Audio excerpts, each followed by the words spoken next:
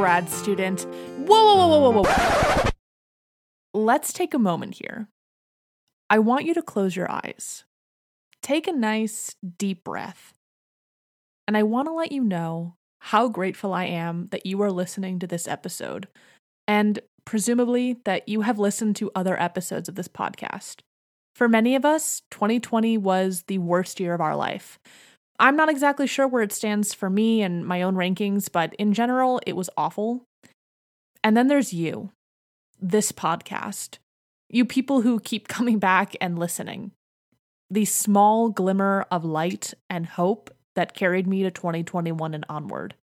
Thank you from the bottom of my heart for this amazing first season. For more than 4,000 followers on Twitter, more than 1,000 followers on Instagram, more than 20,000 downloads in 10 months, and for helping me find my voice, self-confidence, and for allowing me to take up space.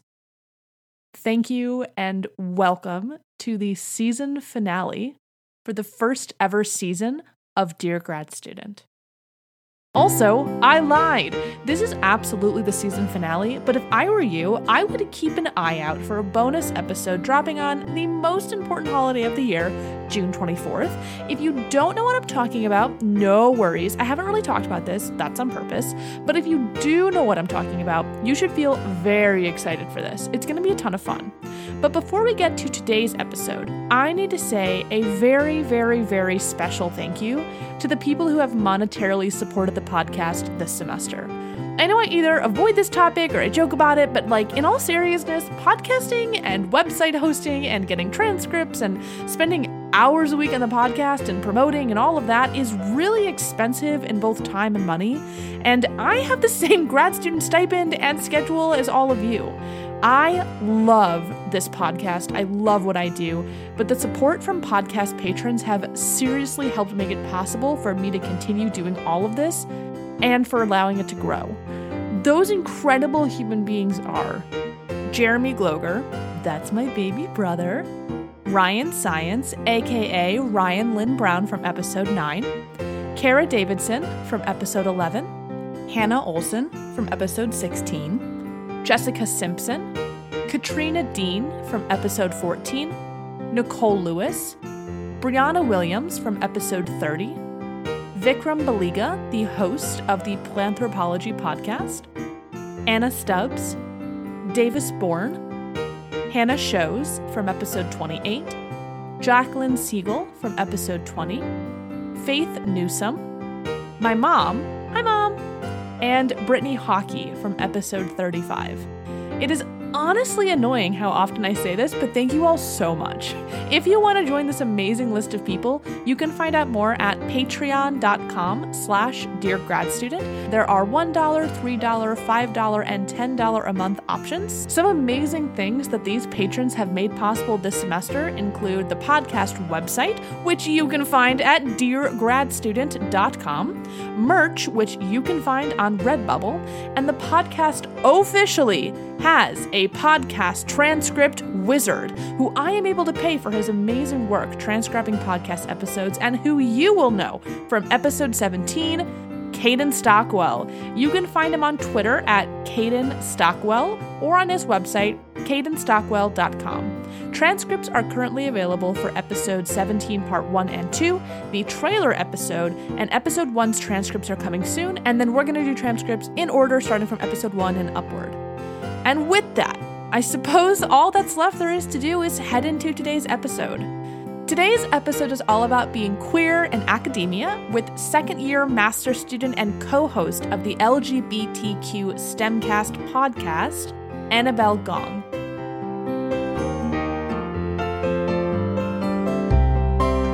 Hello, listeners. Welcome to the finale episode of the first season of Dear Grad Student, the podcast where grad students can come together to celebrate, commiserate, and support one another through this long and difficult journey. I'm Alana. I'm a fourth-year doctoral student and your host, and I'm joined today by incoming second-year master student studying the migration of sharks and rays and co-host of the LGBTQ+ STEMcast podcast, Annabelle Gong. Welcome to the podcast. Hi, thanks for having me. You're so welcome. Thanks for being on my season finale. I know that you didn't know about that until 5 minutes ago, but thank you so much. Honestly blessed. I'm so glad you feel that way and that you're not like, this is horrifying. Now I'm nervous. This is terrible. First off, right, it's the month of June. June is Pride Month. I've seen a couple of tweets where people in May were like, I'm already tired of the companies who are giving a shit about queer people for a month and a half. Oh, yeah. Luckily, both of us are queer, so we're queer all the time here. And thank you for joining me for a special queer episode, even though I've had others. I'll link them below. You already know about it, folks. But. Well, let's go ahead and tell the people where they can find you on social media. So where can folks connect with you online? You know, if they're loving what you say, or if they want to find the podcast that you're on, where can people find you? Yeah, so you can find the podcast on Twitter and Instagram at LGBTQ STEMcast. That's STEMCAST. You can find me on Twitter at Annabelle Gong, ANNABELGONG. I also stream on Twitch, so I play like video games and just like make a fool of myself on live television. You can find me on Abel Games, ABELGAMEZ. I'm so into this. Hang on, because now you've got me going. What do you stream? Right now I've been streaming Pokemon Snap, which is wow.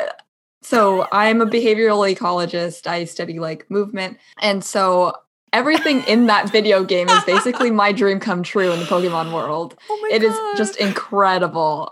Yeah, I'm obsessed. Why is that the cutest thing I've literally... See, this is why I like talking to academics about what they do outside school, because it's just like the best thing you've ever heard. Like the second you said Pokemon, I was like, wait, oh my God. This is like... It's like fantasy research. It's like... Oh, totally. Oh my gosh. And do you play... Is it like PC? Is it a different... Like what console? I play on the Switch, but I also play some PC games. I just finished playing through Undertale. Have been playing some random indie games that I found. Mainly just Switch and PC stuff. Nice. I honestly I'm so in awe of people who stream on Twitch, because you don't get like a redo. Like you really are live, kind of like what you said. I think about me with this podcast and how many times I like re-say something, or like I go back in editing and I'm like, wow, that was 5 minutes of something I said 4 times. Yeah, I'm going to take that out. And you don't have the option for that. So I'm like very impressed by anyone who's willingly putting themselves out there in one go. Yeah, it's honestly horrifying, especially when there's tech problems and you just have to sit there like tapping on your computer and being like, sorry guys, got some tech problems. Just hang in there for a little bit. That's so funny. Yeah, I'm really into like recently. This is like, as in childhood, I was very into like all Nintendo games like Mario Sunshine. Like you couldn't mess with me. Like a good one. It was it, man. Like it was it.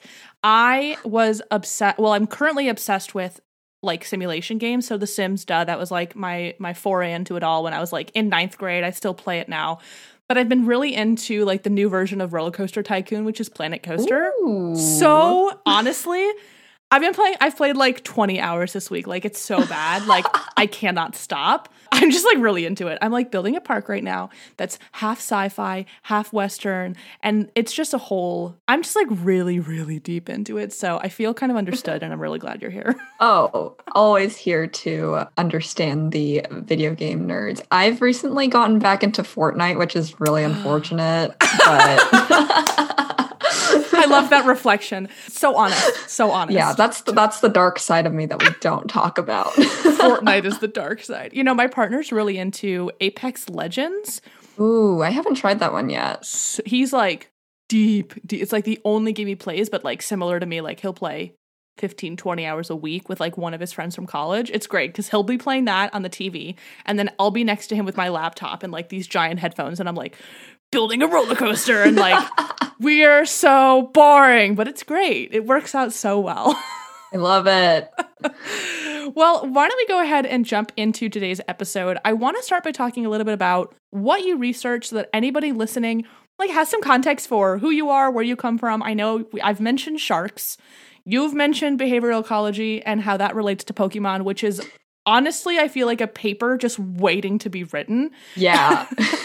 What do you research? Like, what's your thing? Tell me a little bit about that. Yeah, so I am a master's student, as you said, at the University of San Diego, not to be confused with UC San Diego.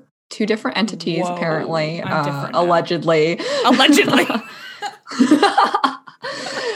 It's the private Catholic University at San Diego. So for my undergrad research, I studied the social and movement behavior of leopard sharks using drone footage, which was super awesome. I just got to sit on the beach and fly a drone around, record some sharks swimming around, and then put it into a computer. That's when the hard stuff comes in, though, is like coding the stuff and like analyzing the data and stuff like that.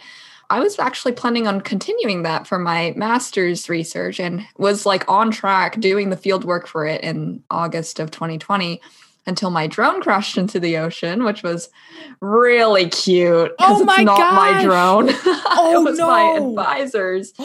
Yeah. So that was super fun. What happened? You didn't have to replace it with your own money or anything. Oh, right? No. Oh, luckily, that was easily replaceable. I just felt so poor for like 30 seconds. I was like, oh God, are you okay? Yeah. Do we need to start a GoFundMe? Fine, like funding wise. Oh, good. The department took care of it. Apparently, the movement sensors over water or the height sensors over water don't quite like register that there's water underneath the drone, and it just kind of automatically lowered itself into so it just like the ocean. Just wanted to go swimming. Yeah. I was jealous of the it just sharks. wanted to take a dip, That's right. Yeah. And so I had to like ask a random swimmer man to like go swim out and like find my drone.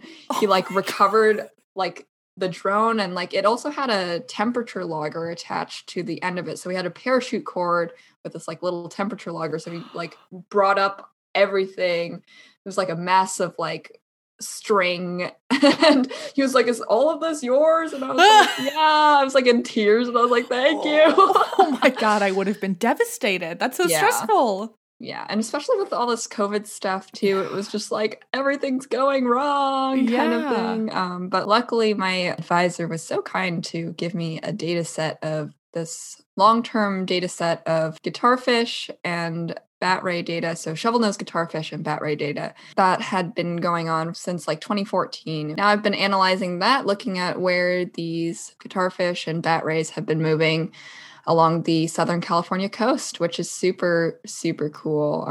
Have been seeing some really interesting patterns. We still don't know where they're going in the winter time, but it's fine. Whoa. But yeah, it's been really interesting to analyze this data, and it's completely remote work because I'm just doing tip-tapping on my computer. So yeah. You gotta love a job that's a lot of tip-tapping. Also, I saw this on Twitter once and I like can't get out of my head. Just that like people who do like space research, like astrophysicists and things like that, where like there's so much unknown, is like very similar to people who do any work with anything relating to the ocean, just because there's so much of it we don't know or just don't have data on and don't understand. Like, for example, the fact that like you have all this data on like the migration of these species, and we're in 2021 and you're like, we don't know where they go. Like, yeah, we have like, we research these species, animals, whatever you want to call them. And like, we literally don't know. And like, the world is at a place of like mRNA vaccines and like all these different things. But like, where do these sharks go? We don't know. So yeah, I think we literally don't. It's so cool that like, gosh, I'm going to be so cliche. A whole universe unexplored. But it kind of is. And I think it's really cool when anyone, first off, I'm jealous, right? That your field research is like sitting on a beach with a drone, which is like also very 2021. I'm like, yeah. I know, like, right? Get it. That's awesome. But I'm kind of similar to you where I do like in-person research visits with the older adults that we like have a grant to study. But mostly I'm just sitting with data sets that already exist and I'm also tapping away. And so I very much relate to that. It's also like not the worst. Turns out I like don't really mind that. Yeah, it's nice to just kind of, grab some tea and just sit down. You can do it like really late at night. You're just like, I need to find out where everything is going. Yeah. And you just have like some jazz playing in your ear, Mm-hmm. And like angry snack breaks when it doesn't work out. And you're like, I need a cheese stick. That's me. Well, all right. So you do sharks, and you used to sit on a beach and collect shark data, but mostly you tip tap, which same. I also tip tap on my computer. You also co-host a podcast about LGBTQ plus and queer scientists and academics. I like this podcast. I'm on your Discord. I'm going to link the Discord below for folks to join if they're also a fan of your podcast. Tell me a little bit about how it got started, what the podcast is. Take me on the journey, if you will. Yeah. So I just want to preface this by saying this was not my idea. Nice. I was actually, so Felix, my other co-host, who actually also loves Apex Legends, might I add. He just finished his second year of undergrad at a university in Puerto Rico where he studies ecology. And so last year he was about to start his second year, and he just kind of had this idea. And, since it was lockdown, he was like, oh, I'm just going to, ask some people on Twitter if they want to do this thing. And, what's that like? I can't relate at all. People to do a thing on Twitter, it spreads fast. Yes. And so I was one of the people who saw this thing on Twitter, and I was like, oh, cool. A podcast about LGBTQ plus scientists. I'm LGBTQ plus. I'm a scientist. There you go. I just, filled out this Google form, blah, blah, blah. Looking back, I was like number 56 on the list of people who signed up. Wow. But he had actually reached out to me because sharks are cool, blah, blah, blah. Nice. Does the shark thing give you street credit like that? Do people hear sharks and they're like, oh my God, that's amazing. I get infinite bragging rights. People just love me when they find out I study sharks. It's great. I'm 10 times cooler now. Oh my God, that's amazing. All right, keep going. So yeah, Felix and I got onto a Zoom call just to plan out an episode. I think I was going to be his second episode he was going to record. And I was like, so who else is doing this? Who else is co-hosting us? Tell me about yourself. And he told me. He was like, yeah, it's just me. And I was like, huh? You're a second year undergrad and you're doing all of this by yourself? And I was like, okay, so I have some experience facilitating storytelling out of people because I actually organized a semesterly event at USD called My Story, which is kind of like a TED Talk style event, except it's more based around storytelling. So I was like, this is something I can help you with. And, audio editing, I've dabbled in that. So I was like, hey, if you ever need help, just let me know. And ever needing help turned out to be co-hosting the podcast with him. Oh, and amazing. So I've been in the podcast since the very beginning pretty much. And it's just been so awesome. And I don't know how many episodes we've done already, but it's just been super cool to meet new people and listen to all these really unique stories of folks around the world. That is amazing. I knew that you had come on a little bit later. I knew it wasn't your idea, but I think it's really cool hearing about this. First off, I'm relating a lot to Felix as I'm hearing you speak because I was also in quarantine. I want to connect with grad school. I feel all distant from it and weird. Am I a grad student? And then I looked and there were a lot that were info based, but there weren't a lot that were hello, I'm a person, I'm flailing around and I'm getting a PhD. Let's flail. I didn't have that, so I made that. But I have been doing it, in quotes here, alone. Every single guest I've had has been the only reason that this has made anything, at all. So I'm not going to be F the guests. They didn't contribute. The whole podcast are my guests, to be honest. But in terms of the editing and the promoting and creating all the content and, everything has been me on my own otherwise. So I relate to that a lot. I'm really happy that Felix had you. And I know that you also have another co-host part of your team as well. So I think it's awesome to work on a team. I would love to hear a little bit about, clearly if you were 56th on the list, there's interest, right? People want to hear from queer scientists. And I just am saying queer because LGBTQ plus is a very long term to say, but queer in capturing, scientists who are not cisgender and straight only. So tell me a little bit, why is this such an interest point? Why were there 56 people who reached out in the first couple days? What's the big deal, for anyone listening who's I don't get it? Yeah, obviously, if there was interest, there must have been a hole or some sort of demand for this. So I think, especially in queer spaces, queer science Twitter is like huge. Huge. But I don't think there was a single way to connect everyone together. Everyone was kind of in their little subsets or just in like this big pool. Like everyone kind of knows each other, but there wasn't one thing to kind of meld everyone together. And I think the STEMcast does that in a way that's really unique because, you know, you're hearing these really interesting stories that a lot of people can relate to. And I think that's what's really interesting and really cool about our podcast is that these people come from different parts of the STEM field. They come from different identities, but we're finding each other in these episodes. We're seeing aspects of ourselves in these episodes, and it's really cool. And yeah, it's been super awesome too because our other co-host, EO, is actually my like best friend from middle school. Oh, that's so beautiful. Yeah, so getting EO on the podcast and like working on the podcast has been just super awesome because it's like these are people who are like right down the street from my house who can relate to these things. And, you know, it's also been super awesome because like people like my family, they are big time listeners of this podcast. My dad like religiously watches it or listens to it every week. Oh my God. I love that. And it's like a learning opportunity for folks who want to learn more about the queer community and like what's going on in like queer science. And it's been super awesome. First off, no one can see this because they're not on the Zoom call with Annabelle and I, but your whole face like lit up as you were talking about not only the impact it's having on other people, but the impact it's having on you. Like that was just like, it was really beautiful. And also I have someone similar in my family who listens religiously, and people on the podcast, they know I talk about her all the time. My Nana, she's 83 years old. She's a badass. She's just like the coolest grandma you've ever met. Like that's how I think. I mean, it's my grandma. Like obviously I think of her that way. But it's similarly a learning experience for her. She doesn't do this as much anymore because now I have like, this is like what, episode 39 or 40? I think this is episode 40. So it's a lot for her to listen to. But she used to call me every week and be like, here's what I think. And I'm like, I didn't ask, but thank you. Like, I really thank you. And it's a learning opportunity for her. Like she was listening. I remember this. She listened to Lex's episode on being trans in grad school.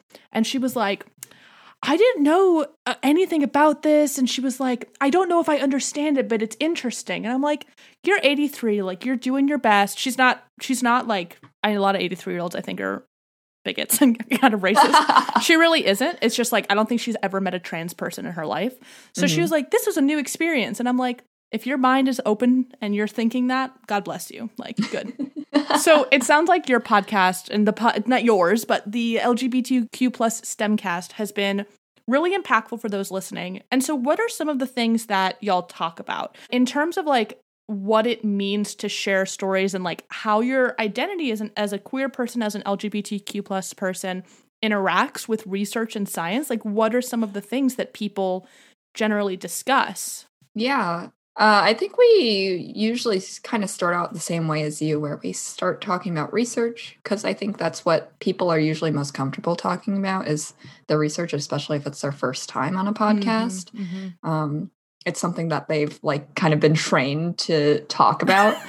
And then once we get into the groove of it, we kind of delve into two topics that they're really interested in. So that can range for anything from like being queer or being a person of color or something related to STEM or just like completely like not that. So we've had a bunch of people talk about like queer sports, which is super awesome. Oh, like queer ultimate frisbee, queer rugby. We've had people talk about like the importance of science communication or traveling and being queer, stuff like that. So it really ranges from person to person. And I think that that's really awesome. And some of the most valuable episodes for me have been those that like I can really relate to. So like identities that people share. So not to brag or anything, but we got Darian Nguyen, Lab Shenanigans on our podcast. I know about it. I was so jealous. Yeah. I was so jealous.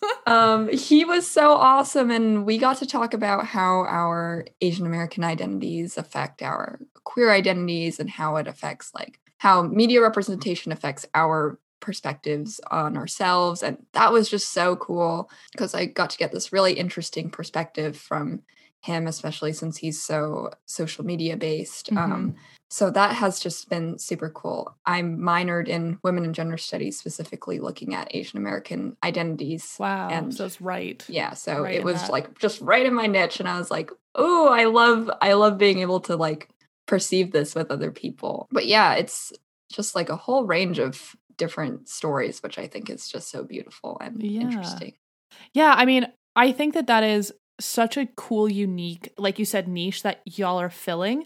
Although I say niche, like, is it a niche? Like, so how many people, my stepmom always says this, she's like, everybody under 30 is at least bisexual. That's like her line. Because like, I think all of my siblings at some level are. So I think she just starts saying that now. But it is a niche, but so many people, as the world's become more open and understanding, are exploring their gender identities, are exploring their sexual identities, and realizing, hey, this like little tiny cisgender heterosexual niche, that's really, I feel like, more of the niche, maybe doesn't fit me. So you're in a niche, but I don't really think it's that small. And I think that it's really incredible that you have conversations like this. I'm going to link that episode below because I think just hearing you talk about that has probably intrigued at least a few people. So it's going to be linked in the description for people to listen to. So I'm going to flip the script.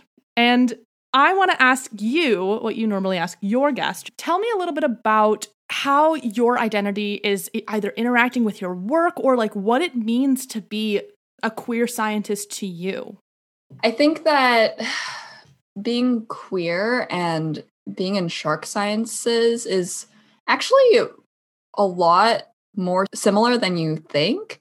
I've actually kind of had this conversation with another, like a trans shark scientist friend of mine. We talked about how being queer, you know, the way that the media portrays you, the way that general society portrays you is as kind of like this sometimes evil thing. And that leads a lot of queer identities to be like largely misunderstood. And the same can be said about, you know, sharks and their narrative in society. And I think that's why I've been so drawn to shark sciences, is that I share this kind of like aspect of identity with these sharks where it's like, I'm trying to help sharks be less misunderstood. I'm trying to understand these sharks, whether that's understanding where they're going or just understanding why they do the things that they do. And I'm trying to communicate that to the general public to try to shed light on the positive aspects that sharks and rays have. And so I don't think that a lot of, you know, straight cis folks have that same kind of shared experience. And that, like, for me, I feel like I bring in a different perspective when it comes to especially communicating my science and communicating sharks' stories. I think that it drives my passion for research too. It's really cool. I'm not going to lie, and this is going to sound as dramatic as it is, but I feel like that was the deepest shit I've ever heard in the best way. That was, you answered that in not a way that I was expecting, and by the end of it, I was like so sold. I was like, oh my God, studying sharks, trans, understanding the positives. I was like so there with you. I didn't know where you were going at first, and then you took me there, and I was in it. So I was sold. That was so, wow. I'm like absorbing it still. And like the best, honestly, in the best way. I'm like, that makes so much sense to me. You know, it's interesting because being in the field of psychology, I can very easily relate to what I'm doing. Like I had to take one step mentally. You know what I mean? Like I'm studying humans. I'm there. So it's interesting when I hear people talk about other things that they research. Like this kind of reminds me, for whatever reason, of my episode with Brittany Hockey, and she does glass research. And I was like, cool, but I don't get it. And then they explained why, and I was like, oh, I get it. And so hearing you talk about your connection with sharks, it's more than just, oh, sharks are cool. Like it's way, way, way more than that. And I'm just like, I need to open my mind, apparently. Like I'm like, wow, like there are so many reasons to research something. I don't know. I just felt really impacted by that. Like I feel different. I feel like I'm different. Oh, you're changed. You've changed. I'm different. I am. I feel like I've grown. Like you just saw some like mental evolution. Thank you for being part of that. You're so welcome. So I know that before we started recording, you did talk about like, it's not like being queer in science has been the easiest. I don't think it's easy for anybody to be queer in science. At least maybe it's easier now, but there are a lot of awful people in academia. Welcome to the podcast about that. Tell me a little bit about your experiences or like difficulties that you've had in academia, science, etc., with being queer. I know that you have a story that you were wanting to share about that.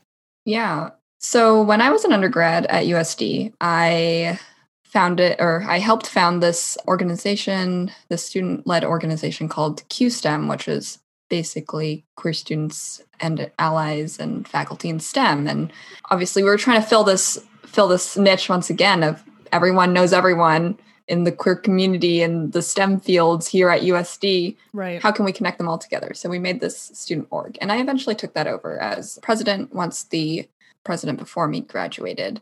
And then, like I said, I also organized this semesterly storytelling event. And I guess I was known for that event because I would tell my coming out story at freshman orientation every year.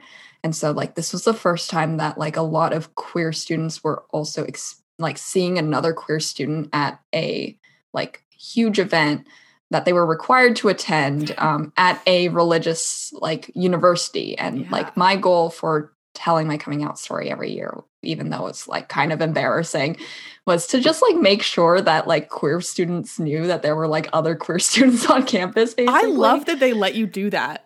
Right. At this religious, like freshman orientation at a religious university. Yeah. I don't know if like people, like, I don't know if admin knew that this was happening. Nice. Even better. Like it was required that all the freshmen attend, but I don't know if like any like actual like higher up admin were present to see this happening. Honestly, you're doing God's work. Thank you so much. You're so welcome. Thank you.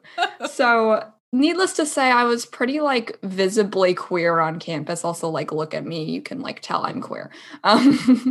But there at the beginning of my senior year, this was around like October of 2019, there was a really bad hate crime that happened on campus towards a trans student where their door got vandalized, and it was like super like bad. This was like the first time in like my time at USD that an LGBTQ plus related hate crime happened, like targeted at a specific student. Obviously, I was in this weird place where I was trying to process my own like emotions and my own grief, so to speak, of like also being non-binary and like having this like freshman victim survivor, trying to support this survivor and their work, trying to support the whole like overall USD queer community in action, but also in processing their emotions, but like processing my own emotions at the same time, but also feeling really helpless because everyone was moving too fast for my emotions to process. Everyone was thinking about action, but I was still on the processing step.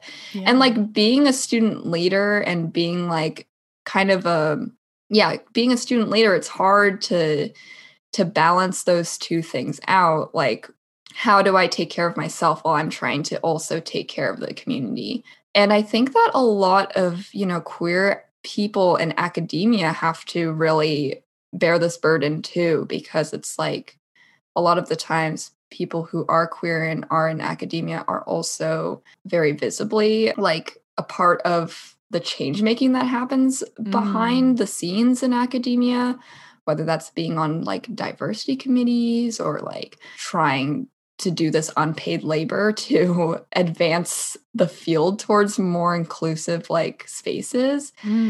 And it just like kind of sad because we don't have time to celebrate ourselves within our fields or process our emotions on our own pace. It's always kind of we have to keep up and catch up to wherever everyone else is because we're also simultaneously trying to lead this action too. Yeah, like the pace of progress.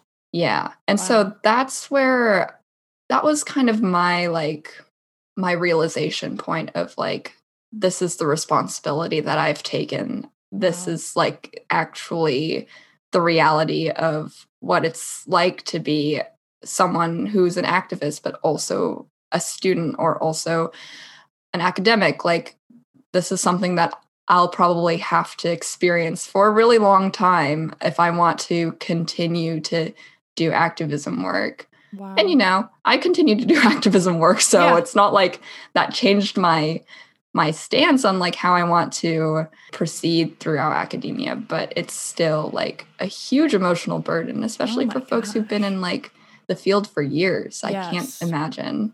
Yeah. I had like kind of a sense of what the story was going to be when you're like, yeah, something went down, it didn't happen to me. It's really interesting. The word that popped into my head while you were talking was sacrifice.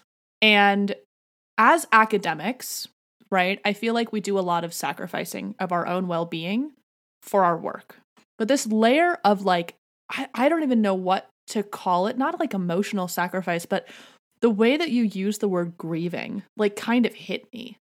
And I'm not trans. I'm very cisgender. However, I'm Jewish. And when I was in college, there was an experience where the Jewish fraternity got vandalized with swastikas, because that's like the cool new thing to do now. And I had a really similar, I was like working at Hillel, which is like one of the campus Jewish organizations. And I had a really similar feeling that I've never been able to put into words until you just talked about it like this, because it was the fall that I was applying to grad school, which was fall of senior year, so same timing.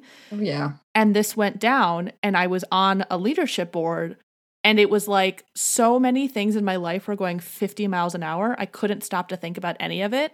And like I couldn't sit with the fact that I was scared, because I had to just move forward. Like I had to just be one of those people speaking out about it. And I was part of a sorority at the time. I don't want to talk about that trauma here. As I'm hearing you talk, I'm just really relating to the like, I can't grieve. I have to push forward sort of for the cause. I mean, that sounds weird to say, but like doing that in an academic space. Like I was still applying to grad school, and I just like did it like it wasn't happening, and I had to like separate my mind. And so hearing you talk about like feeling grief, feeling like you wanted to go slower but couldn't, I can't understand that in a trans or queer sense, because I've not experienced that side of it.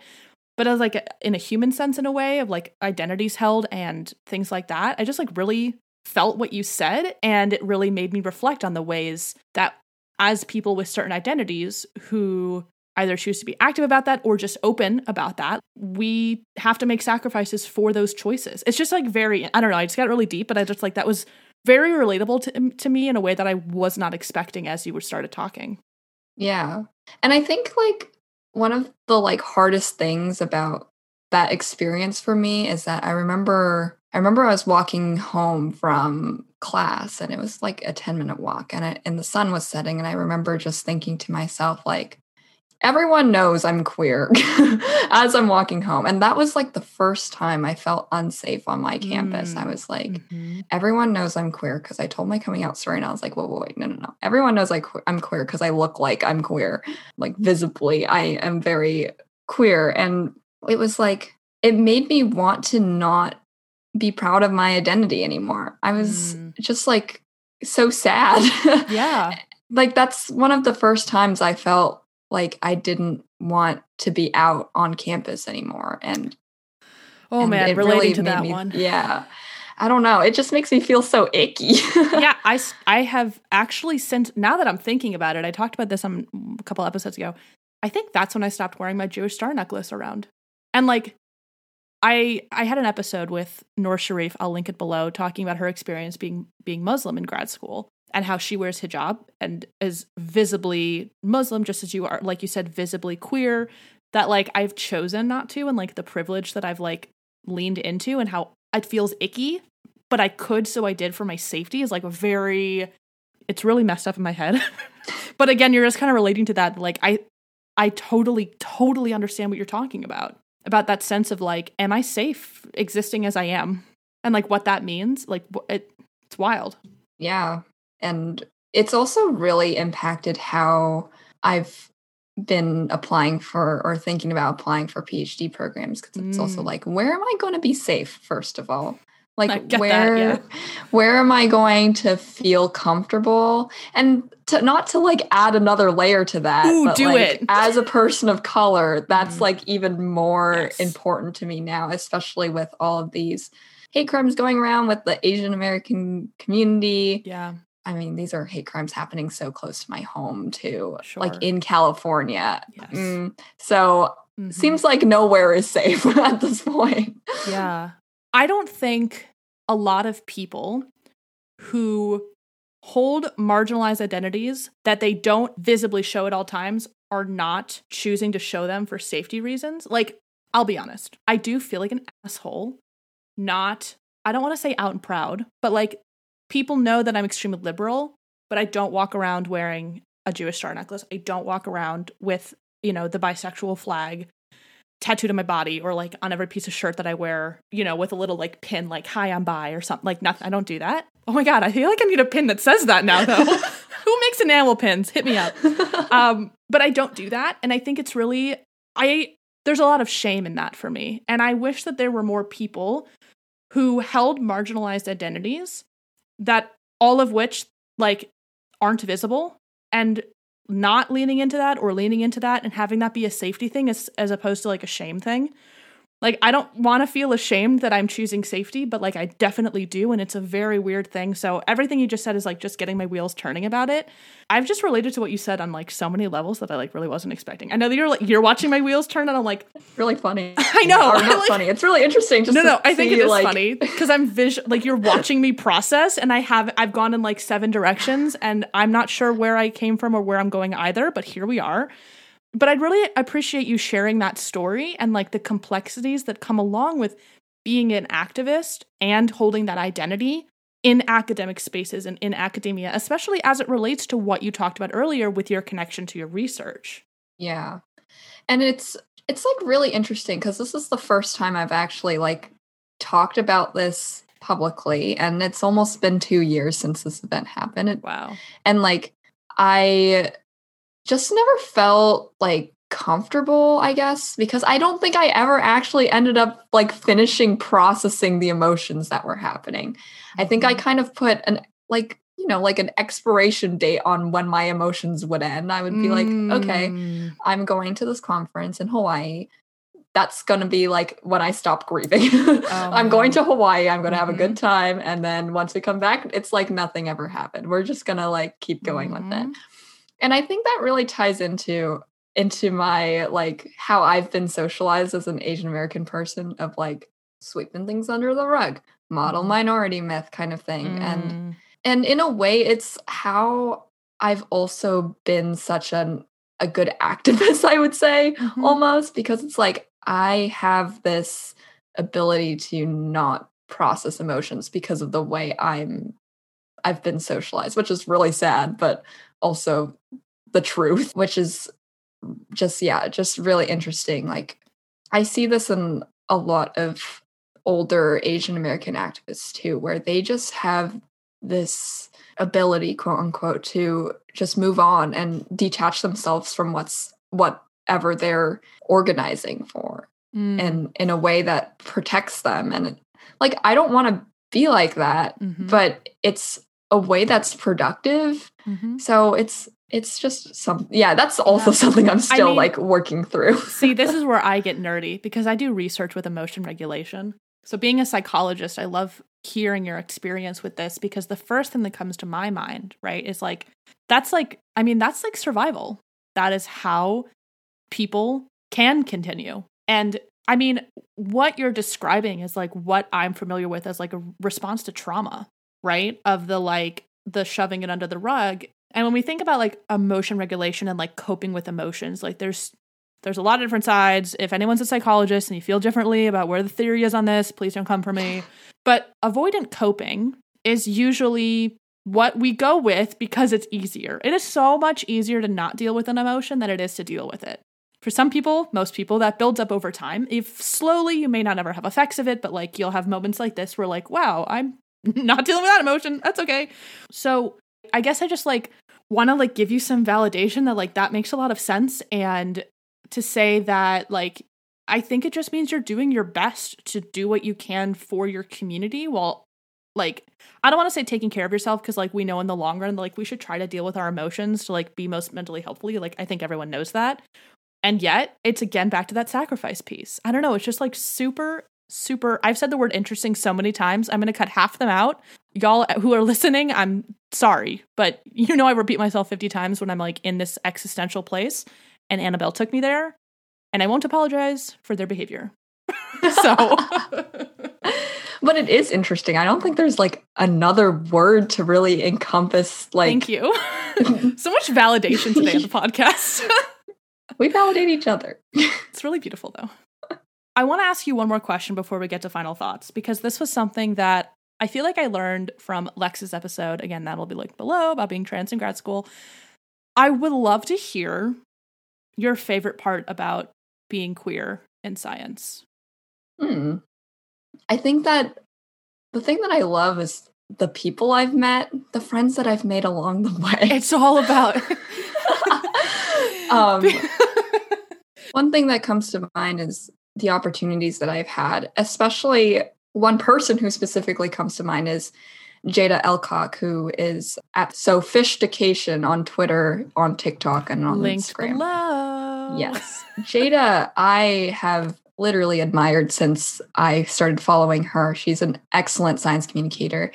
And she was on our podcast too. And I actually met her through an opportunity that I had where we got to be co-panelist on this science communication event for Sharks. And I wouldn't have gotten that opportunity, and I wouldn't have met her if I were not queer, because they were looking specifically for queer and people of color scientists. And I really value mine and Jada's friendship. I think that she's super cool. And I don't know why I'm suddenly just fangirling about Jada. No, I love it. I love it. I had a point with this.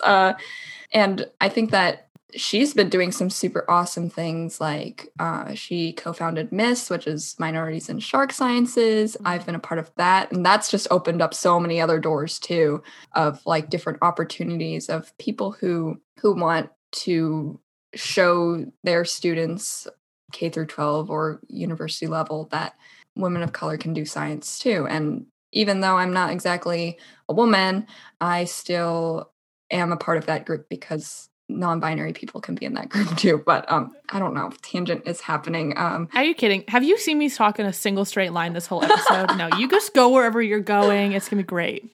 Bottom line is, I have met so many amazing people, and I don't think I would have been able to meet so many amazing people, or it would have been harder for me to like, no, there's cool straight people exist too. Oh, yeah. They need a little bit of love sometimes. But queer people are so much cooler. Yeah. And they're so much more like, I feel like we're so much more in tune with ourselves and so much more passionate about, not bashing on I hear what you're today. saying, that there's sometimes a different level of understanding for different reasons into your passions. Yes, thank you. You have a different kind of connection to your work because of your identity. It just hits different, person. You know? It hits different. That's all it is. And I think that's what makes my friendship, especially with Jada, so valuable, is that I can relate to her in so many different levels and like just be a shark scientist, but also be so many like other things with her, especially because she just happens to be in my field. I think that was the bottom line I was getting to. Like, yeah, it just hits different. I don't know. I love it. I feel like that encapsulates it really perfectly. And I also feel like I lied because I have one more question for you. Oh, go ahead. Because I'm really good at counting. That's how I got into my PhD program. Ask as many questions as you would like. Well, we are getting to the end of the episode, which is why I should cut down my questions. But I just thought of another one that I think is impactful and important, because I think that we have really taken a deep dive into identities held and experiences after you've told the story of what you sort of peripherally but very directly experienced on your campus. If you have any like words of wisdom, or if you just have anything that you would want a queer person, out or closeted, listening to this episode to just hear from you, like pieces of advice or some words of wisdom about being queer in academia. Yeah. This goes kind of back to the feelings I was experiencing following that hate crime. And I won't forget, like, my career counselor and I are very close. Because we share queer identities, and she was just super awesome. So when this happened, I was feeling a little bit of imposter syndrome, not like surprisingly. it was actually very surprising to me because I was like, everyone else is moving at such a fast pace and I can't catch up, but I'm so visibly queer. I shouldn't feel this way. Like, this is something that this is something I'm an expert at, I guess, is what I was thinking. You feel like I'm prepared for it. Like I've been out since high school. This is something that I should be prepared for and that I should know what to do. I should know the next steps. And so I was kind of beating myself up for that.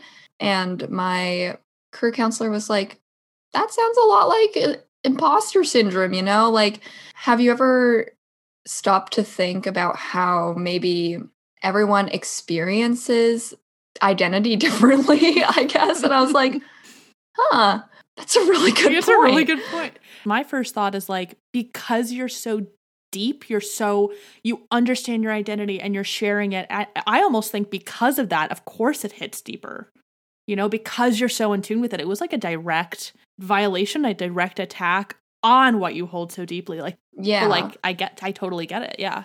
Yeah. And I guess my advice to all of the queer folks, whether that you're out or you're still trying to figure yourself out, would be, you know, this is your own journey. This is your own identity. Like, you can go at your own pace. You can go however, whatever speed you want when it comes to processing your own identity, because it's your life, and don't feel pressured to like be a part of every committee or be a part of like speaking out for every queer issue that happens, because sometimes, you know, you just need to take a step back and you just need to take care of yourself and figure things out internally and just like be with yourself for a little bit, hang out with yourself for a little bit and just like figure it out. Self-love is so beautiful. Yeah. I also noticed that you didn't say the word closeted. Is that a word we're not using anymore that I need to learn about? Are we not saying closeted? I don't know. I just like personally don't like it. Okay. But yeah. I'm learning about language all the time, so I just wanted to check because I noticed that you very specifically didn't say it. And I'm like, ooh, does Alana have something to learn today? Because she's ready. She's ready. But okay, good to know. Interesting.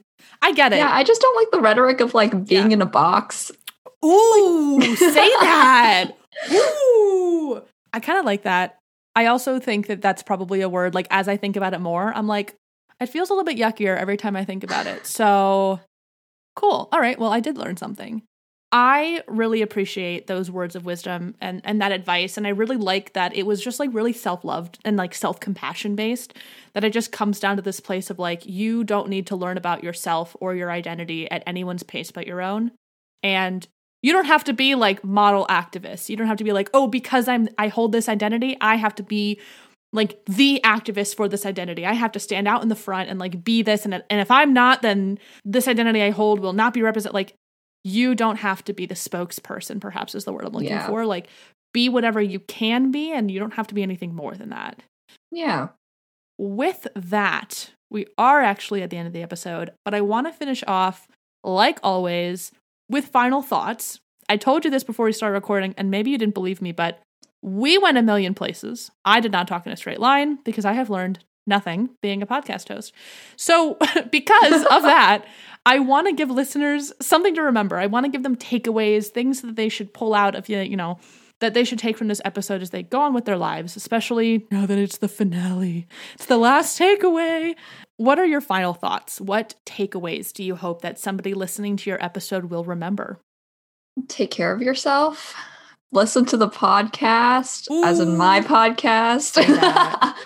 And sharks will give you infinite bragging rights. That is the absolute truth. You are 10 times cooler if you study sharks. Amazing. Final thoughts from Annabelle. Sharks are cool as fuck. Study them. I'm obsessed with that. I will link the podcast below. So I'm 100% sure that anybody who is still listening to the episode right now is like, I need to go listen to that podcast, because I feel like our conversation today about identity is a conversation that you pretty regularly have, that y'all go listen. It's a great podcast. I would say that my takeaways, good Lord, what did we talk about? My takeaways are really similar to yours, but I really liked your piece about like, it hits different. And I really liked your piece about pace. I really like this idea of like, whatever pace you go at, like, is okay. And it just, I just keep thinking back to the story you told about how like you you were grieving and you wanted to go slower, but like you couldn't. And just like how that's okay. I don't know. I feel like I'm getting deep again, but like we're ending the episode, so I can't get too deep. But I don't know. I feel like that just really spoke to me. So like at whatever pace you are experiencing and grieving and feeling emotions with whatever you go through in academia, that like that pace is valid. And like that's okay. And I think the other thing that I would love to have as a takeaway, because I'm really wanting to drive this home, is just like there's a lot of joy in being LGBTQ plus in academia. Like you said, it's the friends we made along the way. Which it really was like is though the perfect time to drop. I was living for that. Yes, so good. But I do think there's so much joy to be had. There's so many wonderful things about being queer in academia. And if you want to learn more about it, you should go listen to LGBTQ plus STEMcast, which, spoiler alert, I will be on eventually. So stay tuned for that. Very soon, I think. I hope so. I mean, that would require that you and I get our shit together. And I'm not really good at that lately, but that's okay. Me either. So hey, see, that works out really well. Eventually I'll be there, y'all. You'll know about it when it's happening. But you know what? We're going to go at our pace. Yeah. That's what it is. We take our time with these things. Oh my gosh. Well, Annabelle, thank you so much for your time. I know that it's very early where you are. Thank you for spending your Saturday morning with me. I would love to remind everyone listening where they can find you, where they can find the podcast, where they can connect with you everywhere online and watch you stream. Where can the folks connect with you online? Podcast-wise, you can find LGBTQ plus STEMcast on Twitter and Instagram at LGBTQ STEMcast. We release episodes every Monday. I do alternate weeks with Felix. Sometimes EO jumps in there. And then, for me, you can find me on Twitter at Annabelle Gong, ANNABELGONG. And then you can find me on Twitch, where I'll be streaming Pokemon. I'm playing Little Nightmares right now, or might be over soon, actually, and a slew of other games when I feel like it, at twitch.tv/AbelGames, ABELGAMEZ. And I talk Sharks there on there too. So Sharks and Games? Yeah, Sharks and Games. Sharks and Games. That's your next Twitch channel. Well, Annabelle, thank you so much for coming on and being on the podcast. I'm so glad we finally made this happen, because I was waiting until June to do this for Pride Month, and you'd reach out to me and you're like, are we still doing this? And I'm like, yeah, no, listen, we're still doing it. Yeah, you reached out to me in like December and you're like, hi. And I was like, hi. Oh my God, you actually, sorry, I'm just dying because I absolutely did slide into your DMs like, hi.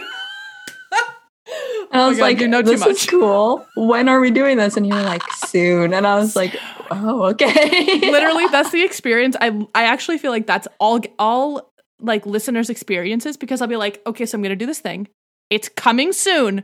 I don't know when, but it's going to happen. Just stay tuned. That's like my line. Stay tuned. But what I really mean is, I don't know what I'm doing. Thank you.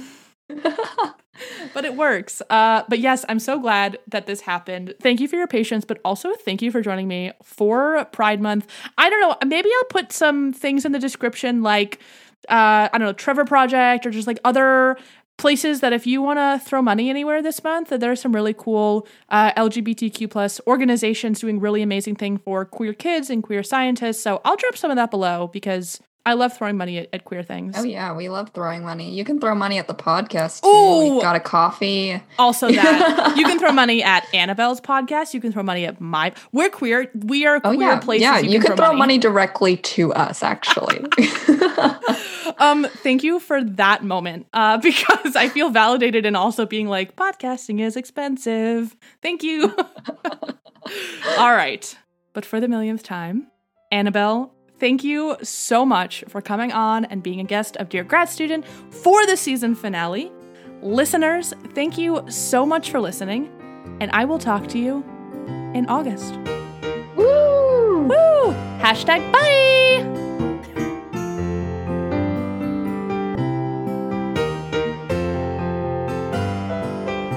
Well, that's it. The end of episode 40 of the season finale of the first season of Dear Grad Student.